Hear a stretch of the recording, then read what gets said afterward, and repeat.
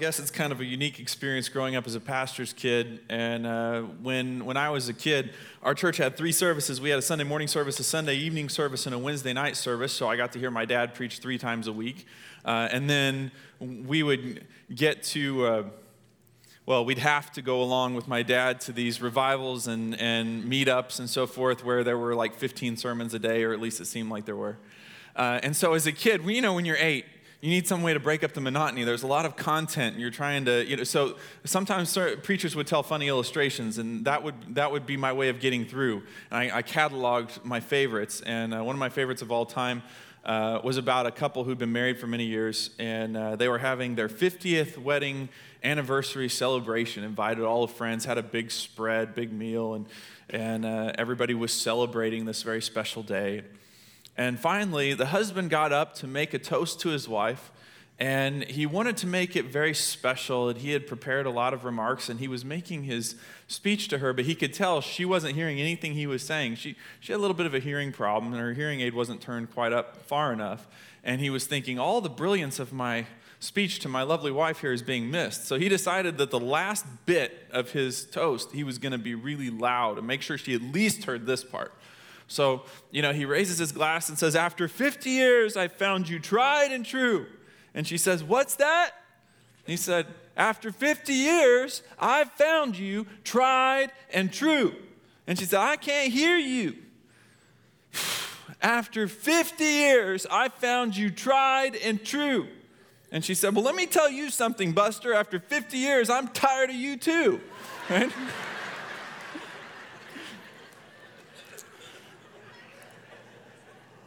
So, being in a marriage relationship, there are annoyances, things that eventually over time can make us grow a little weary. And those things are normal, and we experience those as that, and we expect that. But sometimes those things pile up, or sometimes bad things happen in a marriage relationship, hurtful things, deep hurts, that eventually cause a person to get pushed to the edge, to say something like, "I want out of this relationship." And I will deal with this every week of my ministry. I'll probably deal with it at some point this week. Somebody will probably come in my office and they'll sit down on the couch across from me and they'll say, "I don't want to be in this marriage anymore. I'm done. I'm out. I don't feel anything for them anymore. The love is gone, the feeling's gone, and I'm ready to move on from this relationship." And you may not be there this morning. You might be thinking, "Wow, I stumbled in on an interesting week because this totally doesn't relate to me." But let me tell you something.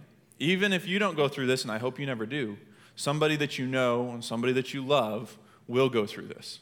And somebody will eventually come to you and they will say, "Hey, I'm in this relationship and I want out. What advice do you have for me?" 40% of Christian people who go to church will talk to their pastor about their relationship falling apart if it is.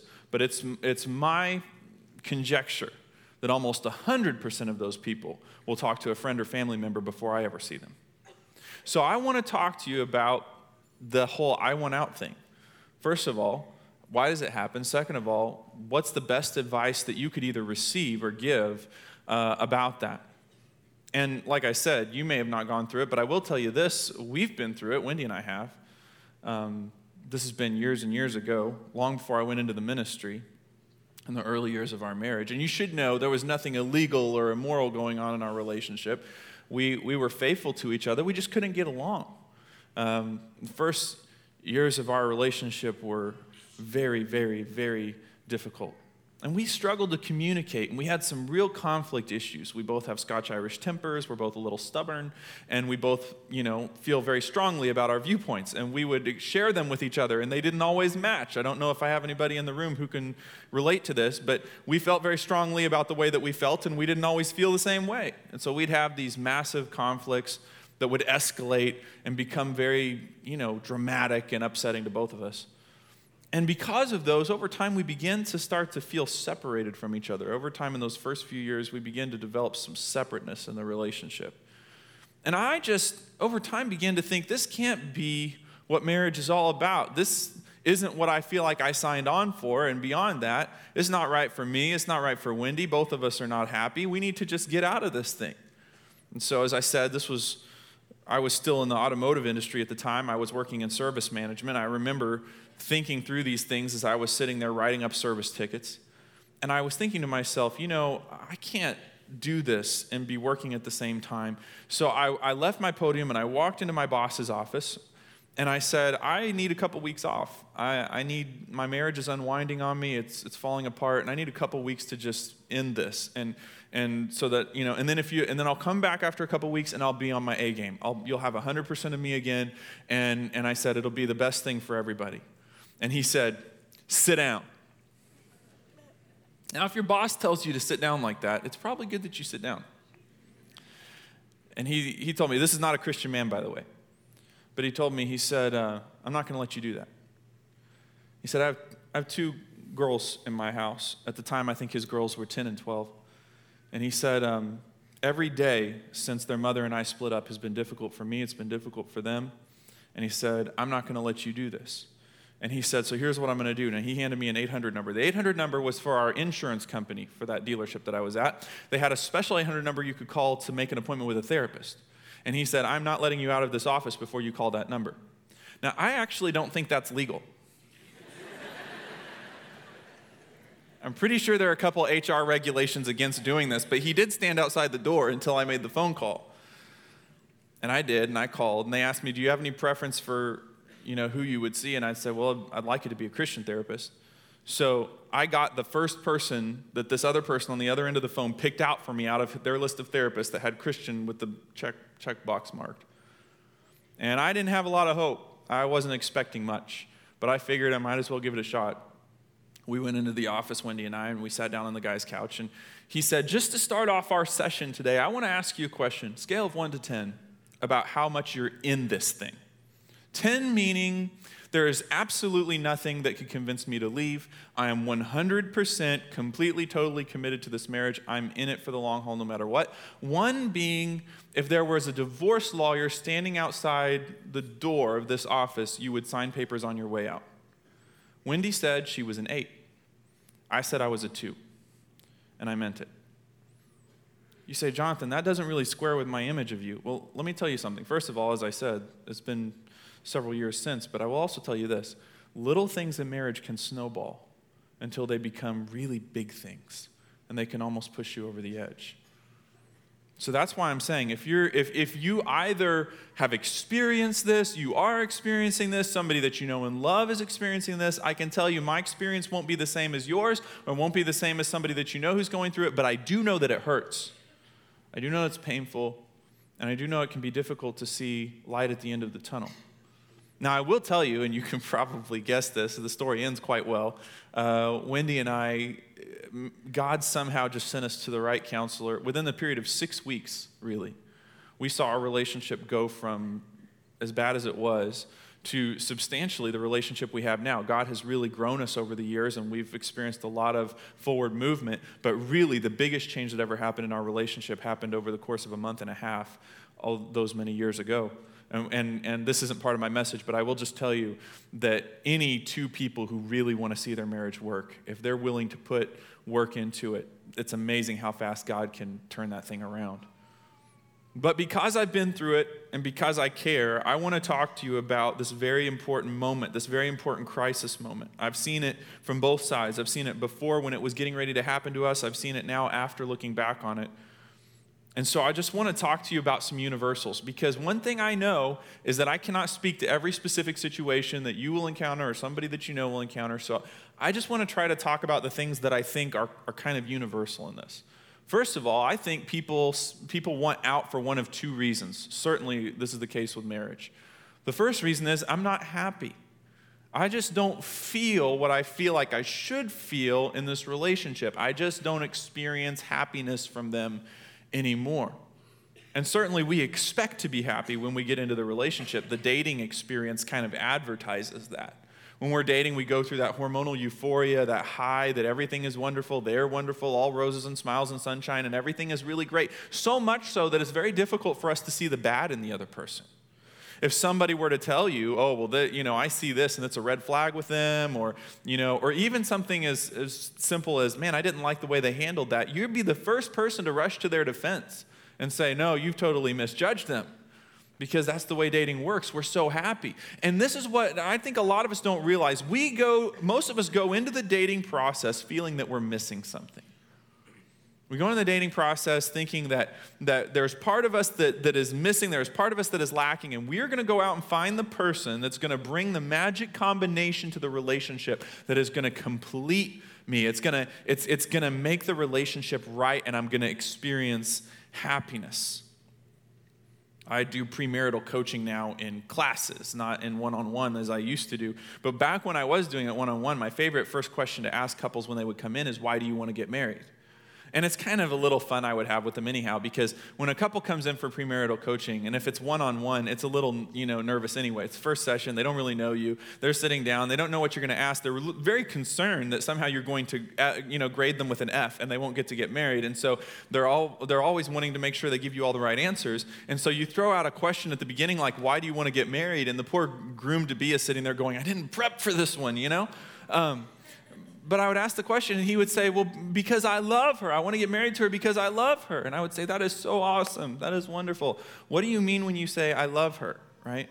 And without fail, I will now get a list of all her positive attributes.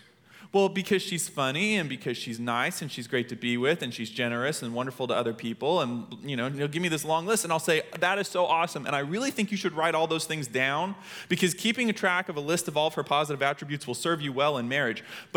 But what I'm saying is, what do you mean when you say I love her? And if we keep going round and round on this, eventually we will get down to, he will say, I don't know, it's just a feeling I have when I'm around her. It's just a feeling. It feels right for us to be together. And there's danger in reducing love to a feeling, because feelings come and go. There's a movie that came out in the 90s. It's not a very good movie. I would not recommend it. But I do remember it from my teenage years. It was a movie that brought about it was like the movie that generated the most one-liners of its time in the 90s. It was a movie called Jerry Maguire. And in the movie, the Tom Cruise character looks at the end of the movie at the Renee Zellweger character, right? And this is the pinnacle moment of the movie. He looks across at her and says, "You what? Complete me. You complete me." And all the women in the movie theater go, "Aw," right? Right? Because that's what we want. We want to be completed. We want to feel that feeling of fulfillment. We want things to feel right. And I think there's some legitimacy to the feelings that we feel that are so good during the dating process. But let me tell you, if I have any people who are dating in this room, it won't always be there. Here's what I think people are saying to me. When they come in and they say, I'm not happy, I think they're realistic. I don't think they're saying, I expect, to float around on clouds every day and live life in an amusement park. I think they're just saying, I want to be complete. I want to feel whole. I want to be fulfilled. I want to experience a full life. I want to read you some statements people have said to me in my office, because I think it's really important for us to recognize the importance of either living an active or a passive life towards the relationship. Listen to the passivity of these words. Happiness used to be in our relationship, but now it's gone. We fell in love, but now we've fallen out. The spark used to be there when we kissed, but now the spark isn't there anymore. I mean, it's almost as though we're talking about love in our relationships like it's something that enters the room and leaves the room. I fell in love. I fell out of love. Those feelings are a very delicate thing. They come and go, and I understand. That's in many places where I was when I told the therapist I was a 2. But I didn't really understand that happiness isn't something that you get from a relationship. It's something you bring to a relationship for the purpose of sharing. It is intentionality. It's not passive. It's active. But that's not where I was. I was chasing a feeling. I wanted to experience certain emotions in the relationship, and I wanted to avoid other emotions in the relationship. I think it would be good for a second just to take a little detour and talk about the purpose of emotion. Because I'm a big believer in it. When I work with couples, I want to explore their emotions. I want to find out what they're feeling, and we want to talk about why. But you should always know emotions were never meant by God to be little dictators that tell us what to do. Emotions are supposed to be indicators that tell us that something needs addressing. Like when you get in your car and you leave after the service, there are little dash lights right, on your dash, and they're there to let you know when something needs attention. The check engine light comes on, the low coolant light comes on, the oil temperature, the oil pressure sensor light comes on. Those lights are there to tell you that there is a reality under the hood that needs addressing. And so we tend to treat emotions like they're dictators that tell us what to do. I get angry, so I have to yell at somebody. The little dictator told me you're angry, so I had to yell. Or I don't feel like there's love in the relationship anymore, so I got to leave. Emotions are not there to tell you what to do. They're there to tell you something needs addressing. So if a couple comes in and tells me the feeling's gone, I want to tell them that means that there is something important happening in the relationship that we need to take a look at. You say, Jonathan, I'm following along with you. You're talking about happiness. You're saying some people aren't happy in relationships, and I'm kind of getting the impression that you're trying to say that God doesn't want me to be happy. Are you saying that God wants me to be unhappy in this relationship? No, I'm not saying that at all.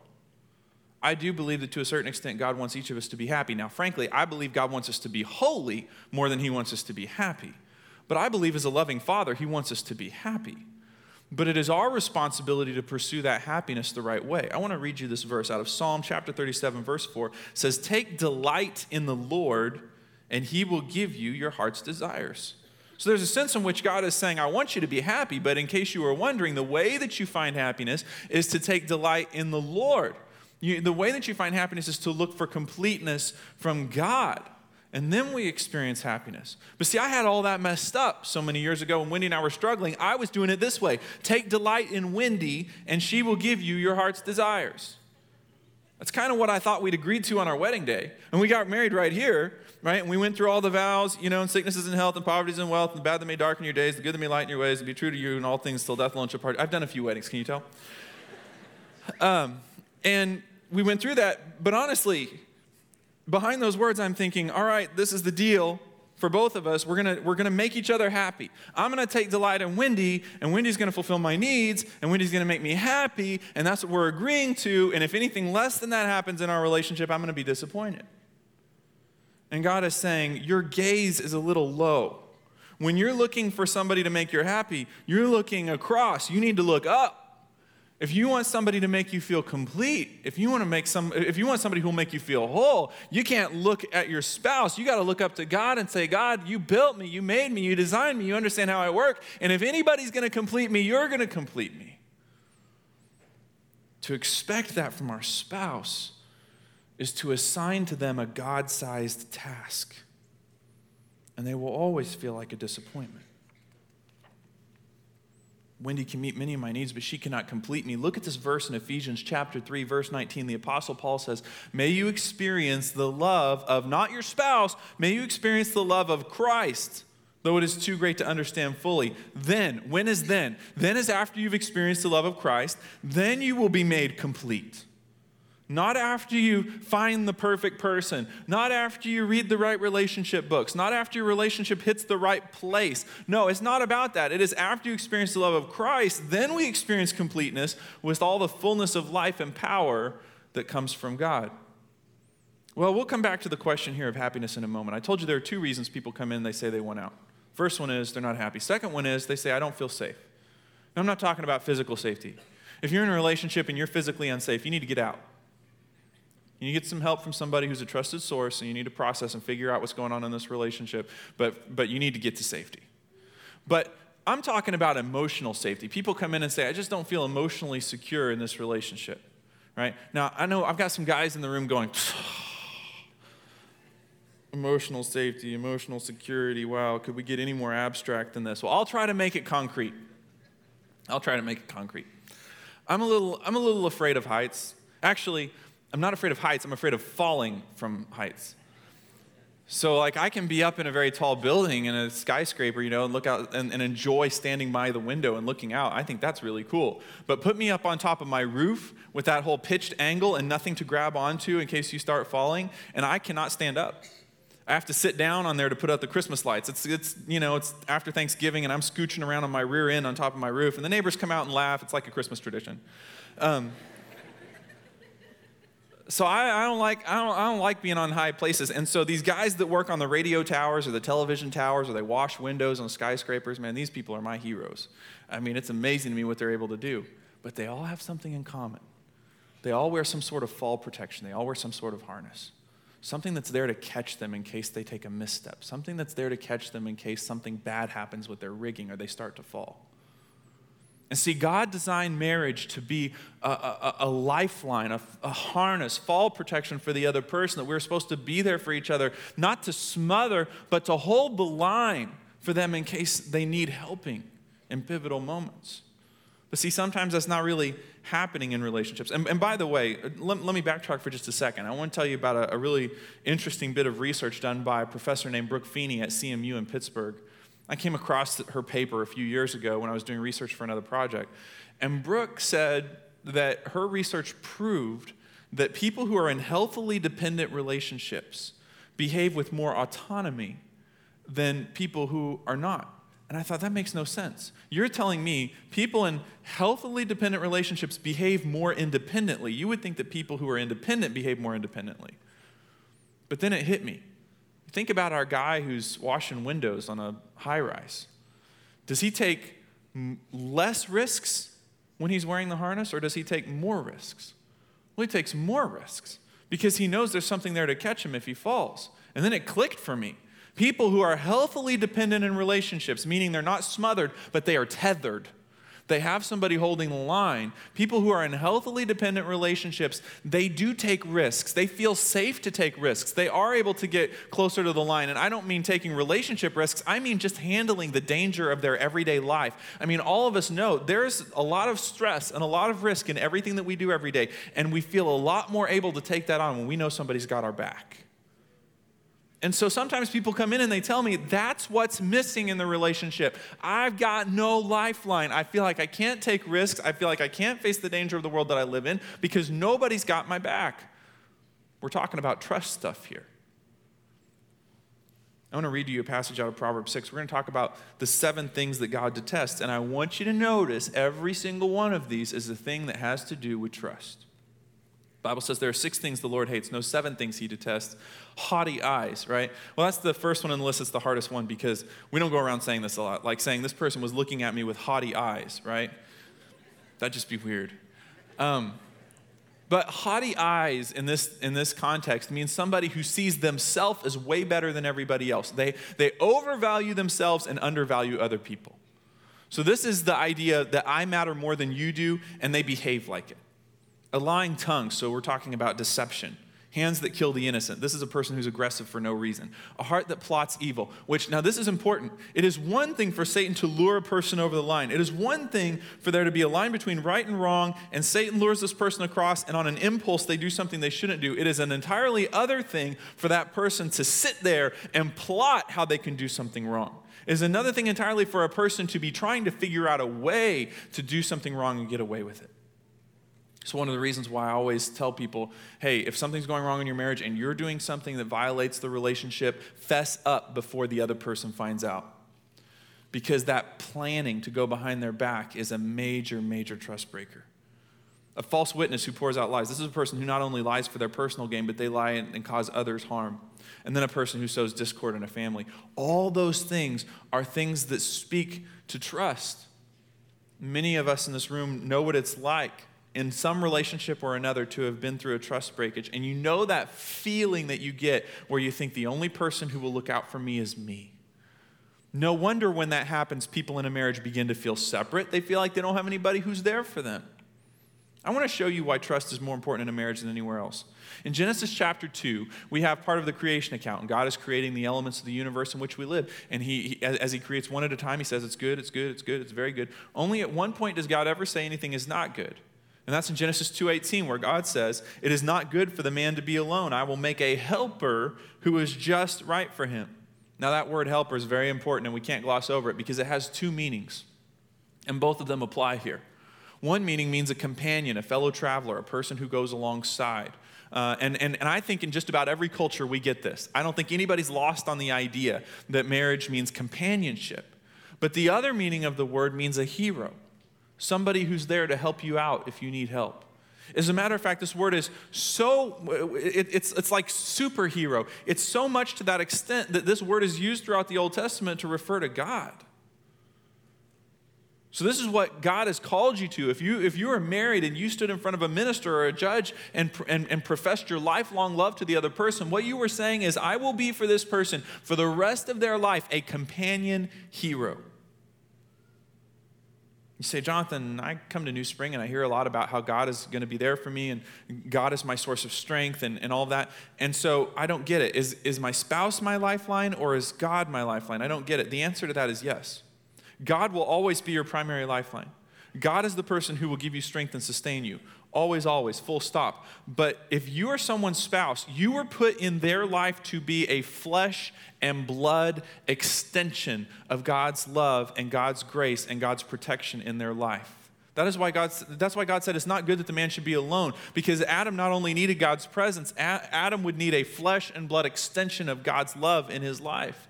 That's a high calling. And if you're a spouse, that's what God has called you to do. And that's why things are so difficult when it's not happening.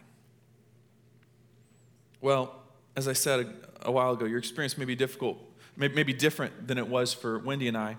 But whether this is about happiness for you or it's about emotional safety, I want to give you a grid. I told you that I was going to give you some ideas, whether this is something that you've gone through or are going through, or somebody comes to you for advice. And the reason I want to give you a grid is because there is no one-size-fits-all answer to these questions. So rather than give you an answer, I want to give you 3 questions. And anybody going through this, I have found I've used these 3 questions now in my office for 6 years, and I found them to be very helpful in helping people process what to do when they want out. So I'll give them to you one at a time. We'll be done for the morning. Here's question number 1. Is the damage irreparable? Question number 1 is the damage irreparable? And I want to take you to Matthew chapter 19, starting in verse 3. Some Pharisees came to test Jesus, and they asked, is it lawful for a man to divorce his wife for any and every reason? Well, time out. And I talked about this a few weeks ago, but just to let you know what was going on. They had the same problem in Jesus' time that we have now. And that is that if you give people the permission to treat relationships as though they're disposable, they'll do it, and they'll do it in a big way.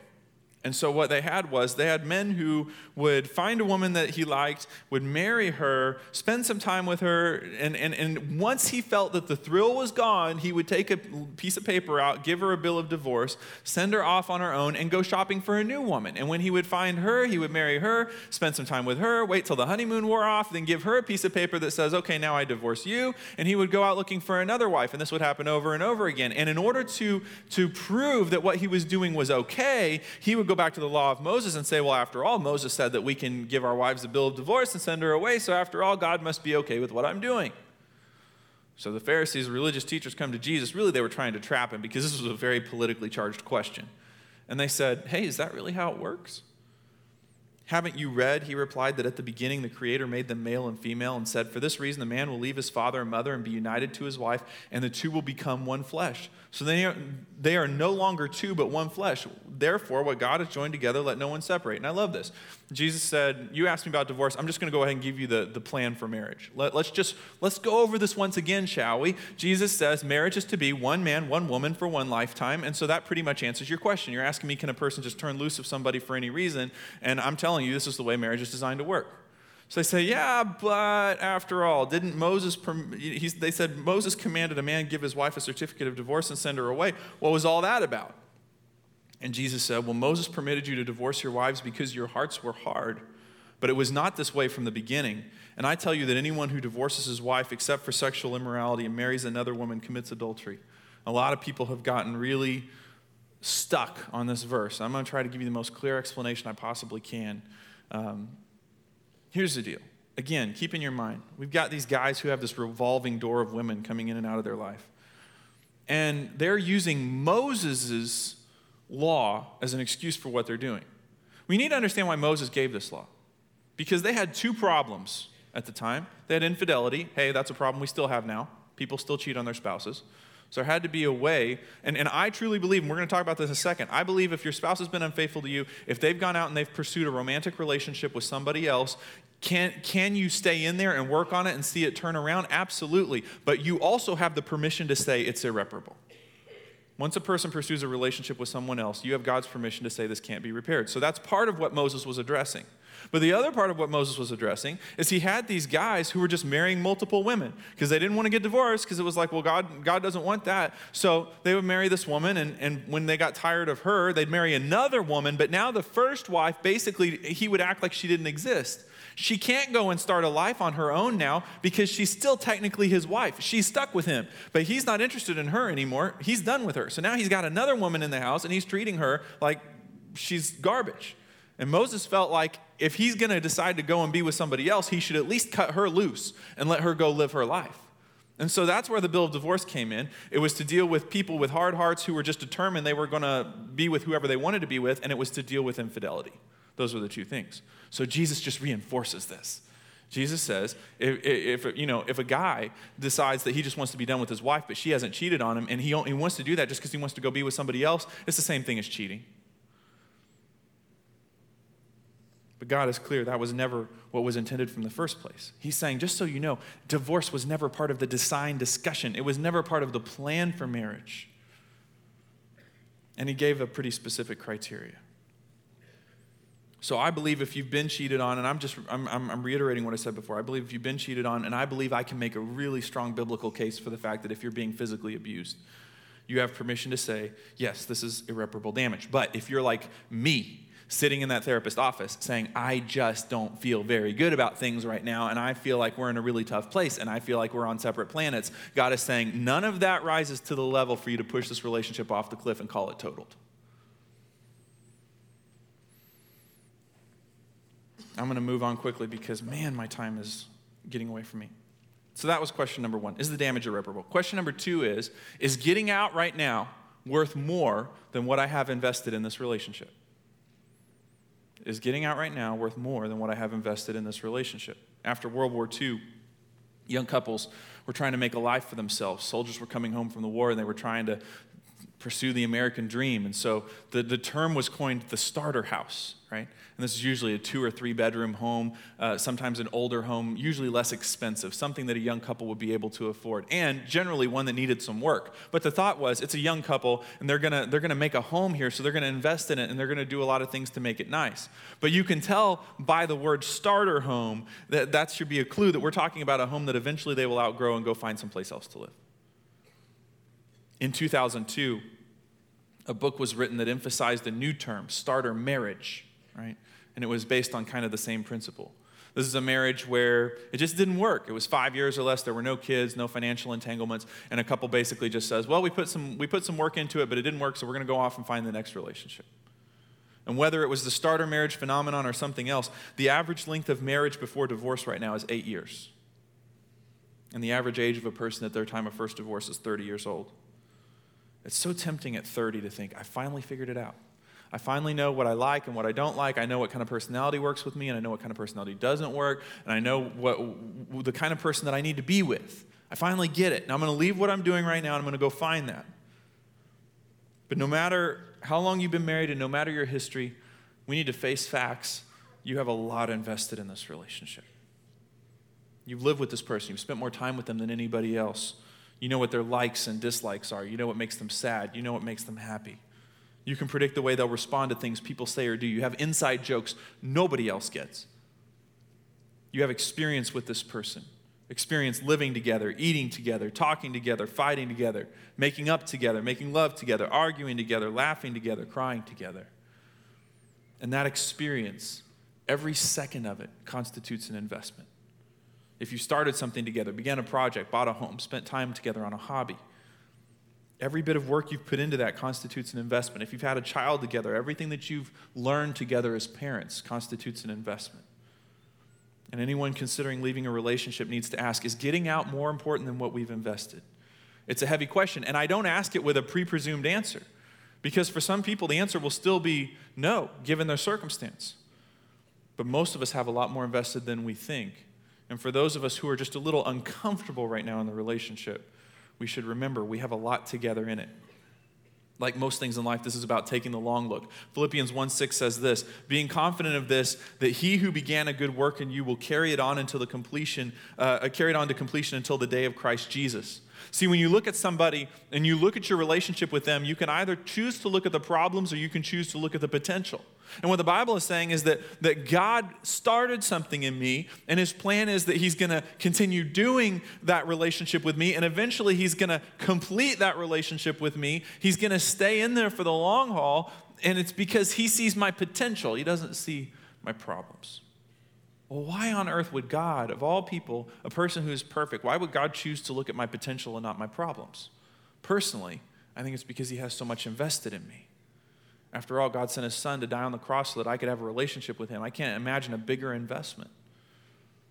And because he has that investment in me, he says, Jonathan, I believe that we can make this work. We will move forward, and I'm going to complete what I've started in you.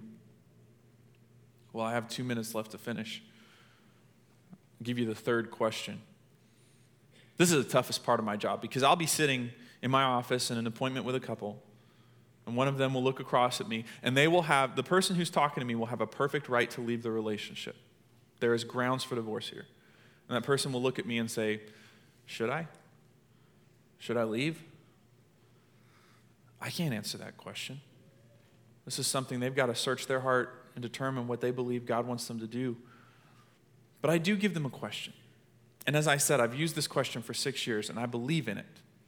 I take them to this verse, Romans 12, verse 18. If it is possible, as far as it depends on you, live at peace with everyone. And based off that verse, I ask this question. Imagine we're having a conversation 5 years down the road, and I ask you, 5 years ago, did you do everything that you could? Would you be able to say yes? I'm not asking you, did your spouse do everything they could? I'm not asking you,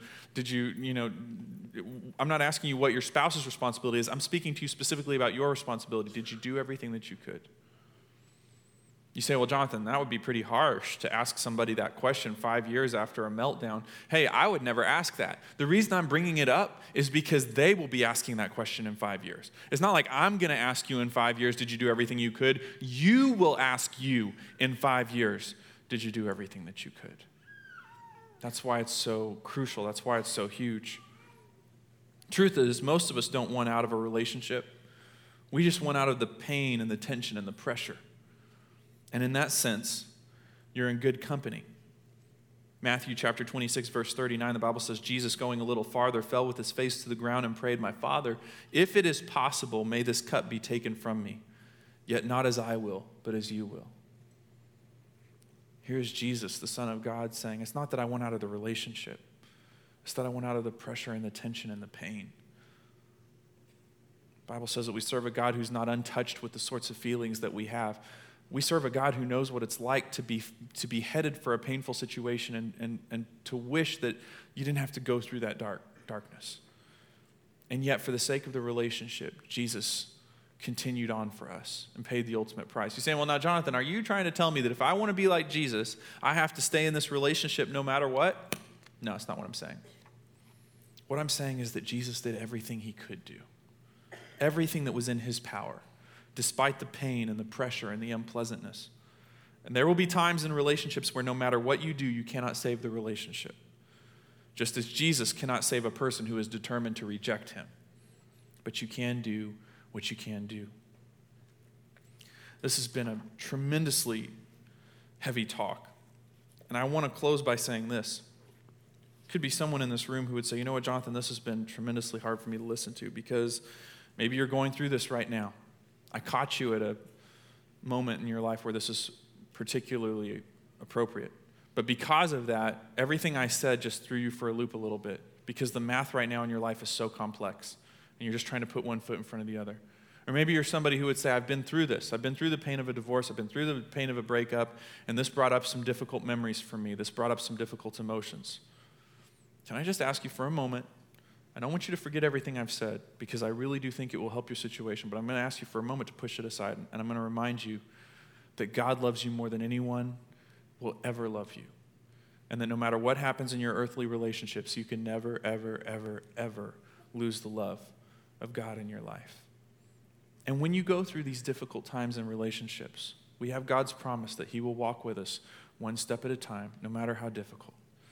And remember, He is a person you can always trust. He is the lifeline you can always depend on, because when it came to the biggest sacrifice anybody's ever been asked to make, he proved that he was there for us, for every single one of us. Let's pray together. Father, thank you so much for your love. Thank you for allowing me the freedom to handle a very heavy topic today. And I ask that you would be with us in these next couple moments of prayer. Heads are still bowed, eyes are still closed.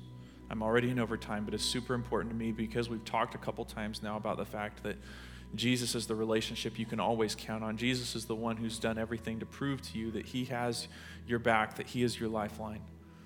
So now I want to give you the opportunity, if you've never reached out to God and accepted his free offer of a relationship, I want to give you the opportunity to do that. I'm going to say the words to a very simple prayer, and you can say this silently in your head to God, and if you do, it'll be settled today.